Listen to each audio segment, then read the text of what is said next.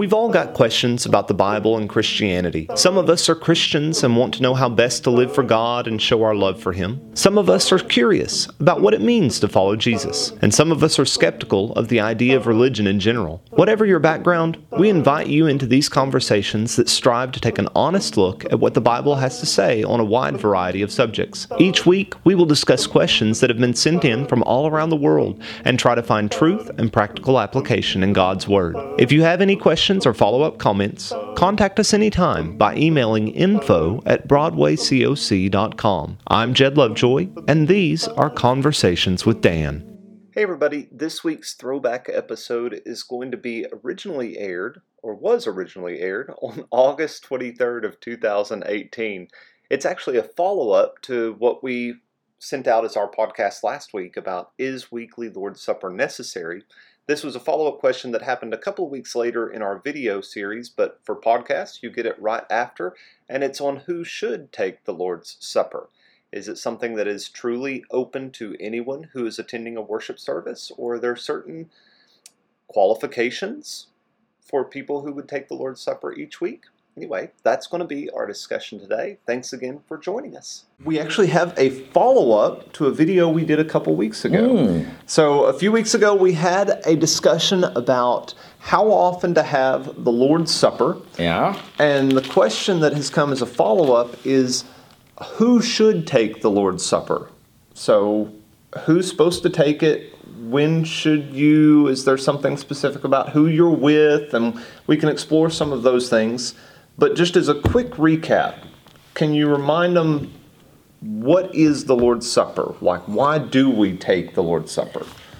The Lord's Supper is a covenant meal instituted by Jesus on the night he was crucified. And the people of Israel, during that same time, were taking the Passover meal, which was the Old Testament covenant meal. Right. And it reminded them of God's redemption of them from Egypt and slavery and His choosing of them as a people. And Jesus introduced the Lord's Supper and said, "This is my blood of the covenant, which is poured out for many." So the covenant is when we come into Christ, this agreement that God offers us and we accept that if we will submit to Jesus and His Lordship, God will cleanse all of our sins and bless us and give us an eternal home and all that kind of stuff. Yeah. So it's all wrapped up with, because we belong to Jesus and we are redeemed by His sacrifice of His body and His blood, then we remember and renew that covenant in the Lord's Supper. So it's a rite, R-I-T-E, not R-I-G-H-T. That's very important. Yes. It is a rite of remembrance and reconnecting for those who have a covenant with Jesus Christ. Okay, so that kind of answers the first part of the question of who's supposed to take it. It's people who are in that covenant. Yes, and that's right. That's very true, but a lot of people out there, I think, might not fully grasp that, and that we go a little further. Yes, I agree. So because it gets into the question of, and maybe you've sat in a service and seen this, or you've thought about it yourself, but you go, all right, I've got a friend with me who, let's say I know that I've been baptized, I know that I'm in this covenant relationship and all these different things that I've learned for years. What do I do with the friend who's next to me that I don't know, or maybe I know for sure they haven't? I've got my kid next to me and they really want a bite of that cracker. Isn't it okay to give them a little bite of the cracker? There's all these questions that come in. Yes. And I think people wonder, am I doing something bad if I get into that? Should I stop people? Okay, there's a whole lot there, I know. We'll address some of that in just a minute. I think we need to lay the foundation first of is it just for baptized people? Sure. Let's do that. If we go to 1 Corinthians chapter 10, verses 16 and 17. 1 Corinthians 10. There is, in many of your translations out there, there's the word communion. In some of your translations, there will be the word participation or sharing. And some translations may even have the word fellowship. The word is koinonia. The cup of blessing which we bless, is it not a what in your Bible there in verse 16? Verse 16, mine says, get to the right one, it's a cup of thanksgiving in which we participate in the blood of Christ. All right. Participate. Mm-hmm. Now, read me that verse out of yours directly, please. All right. And this is the NIV, verse 16 of 1 Corinthians 10. Is not the cup of thanksgiving for which we give thanks a participation in the blood of Christ? All right, now think about this. When we drink that cup, we are saying that we participate in the blood of Christ. That the blood of Christ is cleansing our sins. Yeah. Now we might ask the question, is the blood of Christ cleansing everybody's sins in the world? It would like to. Yes, it would like to, but is it? No. No, it's not, okay? So if you read the next verse, in verse 17, he says, is the bread which we break, is it not a participation? Some translations will say communion. Yep. Some translations will say sharing in the body of Christ. For we all, being many, are one loaf, one body, because we all partake of the one loaf. Yep. So the one loaf or the one bread, the one cup is to be shared by the one body, which is the what? Body of Christ. Which is the what? The church. The church. So Christ's church. Now, everybody out there, that doesn't mean any church that does anything. That's Christ's church that teaches the biblical plan of salvation, that tries to follow the teachings of the apostles in the New Testament. So for a reference that goes along with this, if you go to 1 Corinthians 12:13, it talks about how we get into the body of Christ. Read that one for us. 1 Corinthians 12:13.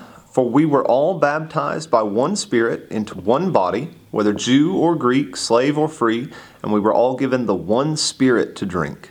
All right. So we're baptized into the one body. And then we're partakers, we're sharers in that body. And I guess the blood of Christ flows through the body of Christ, if you want to think of it that way. Yeah. And so those who have been baptized into Christ, into his death, those people are part of his body, the church. They are the ones that are supposed to partake of the communion. Now, communion, remember, means participation, sharing, and that word means what we share with God, the saving relationship we share with God, which we also share with each other. Yep. Okay? So if I haven't heard and obeyed the gospel, if I have never submitted myself to Jesus Christ as Lord and been baptized into his death, then the meaning of the Lord's Supper does not apply to me. It's just another drink and something to eat. Yeah, and I think many churches of Christ today are making a very wrong move when they simply say from the pulpit, any visitors, anybody that comes from anywhere, we just invite all of you to take of the Lord's Supper. What they're doing is they're opening a covenant meal that to God means that you have a covenant with him and you've been baptized into Christ. They're opening it to people who do not have a covenant with God and inviting them to say something that's not true. So would it be more they are cheapening the meaning of what's happening, or are they actually doing something that gets them in spiritual hot waters? Oh, I think it's spiritual trouble because we have compromised what it really takes to have a relationship with God. We're telling people that they can have this covenant relationship with God without obeying God.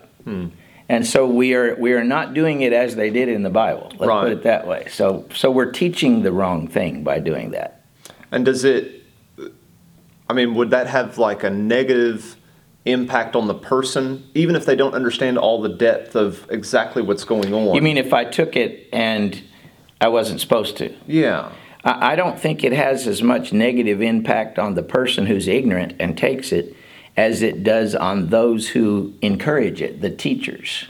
Remember, James said, "Be not many of you teachers, yours is the heavier judgment." Okay. And back in Ezekiel, it says, "Watchman, if you warn the wicked of his wicked way, then you'll be delivering your soul. But if you fail to warn him, then it'll be your soul." Okay. So as teachers, we have an obligation to teach more on this. I don't think that we have to be Lord's Supper police. And I think that's where I was going to head with one of the comments we made earlier.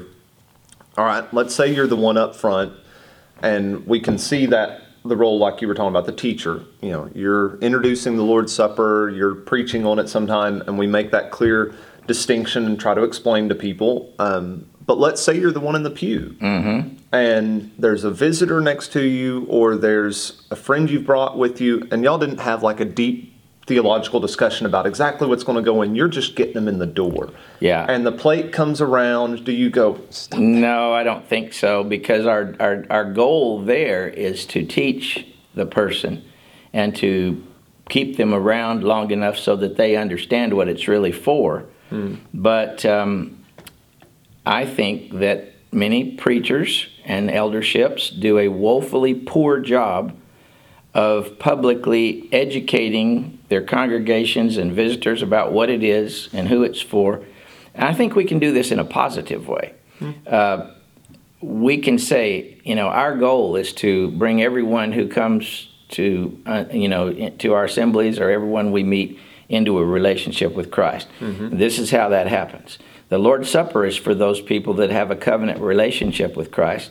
If you're visiting with us, we can't wait for the day when you're baptized into Christ and you can participate in this with us.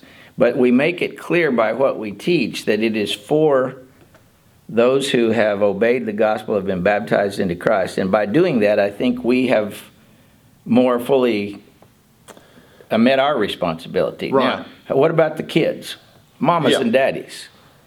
You may not feel like you can be Lord's Supper police for the people next to you, and that's not necessarily your role, but certainly you can teach your own children what the Lord's Supper is and who it's for, and by telling them, no, it's not for you yet until you have this relationship with God, you're at least preparing them for the idea that I'm going to one day accept the gospel and obey the gospel in baptism, and one day I'll be partaking of the Lord's Supper, and they know that. Now, the reality of that is there may be those awkward times where the parent is holding the tray. Well, of course. I mean, those things happen, and that's course, okay. That's not what I'm talking about. I know, but I guarantee there's a parent out there going, "But Dan, my little 2-year-old, when the cracker passes around, he's going to grab for it, and he might get it." That's not what we're talking about. And he's going to fuss at me if I don't give it to him. Well, but you have an opportunity to teach, and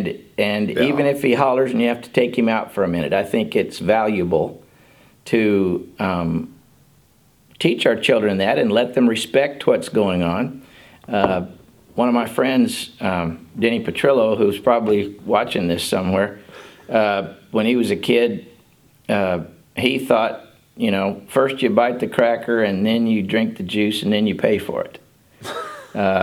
And he didn't get it, and neither do any of us until we're taught better. So there is a teaching opportunity. Absolutely. Now, is there anything, because some people, as they're hearing this, they might think that, and maybe because of different backgrounds they're coming from, is there something special about the drink and the cracker? That we're holding it back because there's something like... No, it's just the element itself is just grape juice and an unleavened piece of bread. But Jesus said, when he took the bread, he said, "Now this is my body." Now, it used to be that the people of Israel were remembering the Passover lamb that was killed. Yeah, exactly. Jesus is the Lamb of God, and the bread, this is a good question, I'm glad you brought it up. Deuteronomy 16, verse 3, calls that Passover bread the bread of suffering, the bread of affliction. So when Jesus took that bread of suffering, that bread of affliction, and said, "This is my body, do this in remembrance of me." Well, Jesus gave his life. He's the Lamb of God. He suffered for us to pay for our sins. And we reap the benefit of that when we're in Christ because we have the atonement that was given for our sins. So we're sitting there and taking the Lord's Supper and we say, Lord, thank you so much for giving your body. Thank you that this is my sacrifice to God and God accepts it for my soul. Yeah. And that I have that redemption in Christ. That's the kind of thought process that should be going on as we take the bread, and the same, the same for the cup.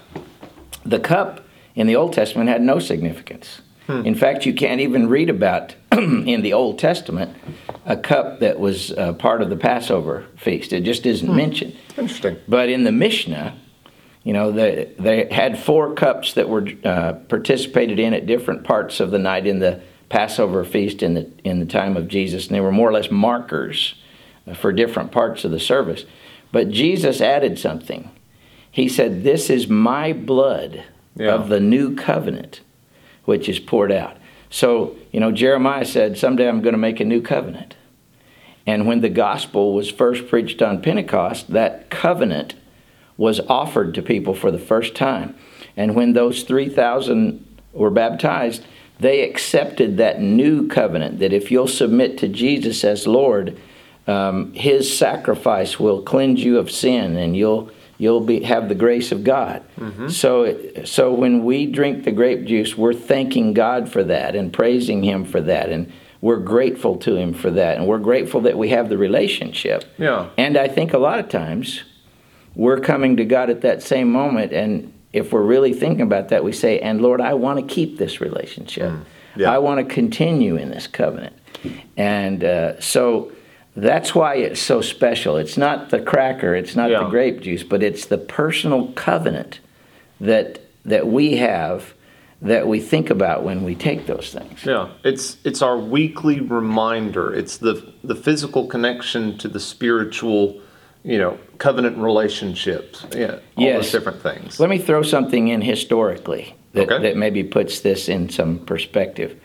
In the early Christian writings, it's pretty clear that, like it is in Scripture, that many times there were visitors to their services, the assemblies of the Christians. And the hope was that they would be convicted and blessed by being there. Sure. But one of the practices we see reflected in the church fathers of like the 2nd, 3rd, 4th centuries is they typically met together and had their service and their preaching and their all the other stuff, and then they thanked their guests and wished them well and dismissed them before they took the Lord's Supper. Yeah. And that in itself shows that they understood quite clearly that the Lord's Supper was for the covenant people of God. Now, that's not a Scripture thing. So don't say that's a Scripture thing. That's not we need to do this in our worship service. No, but it certainly shows the consciousness of who it was for. Yeah. And so at least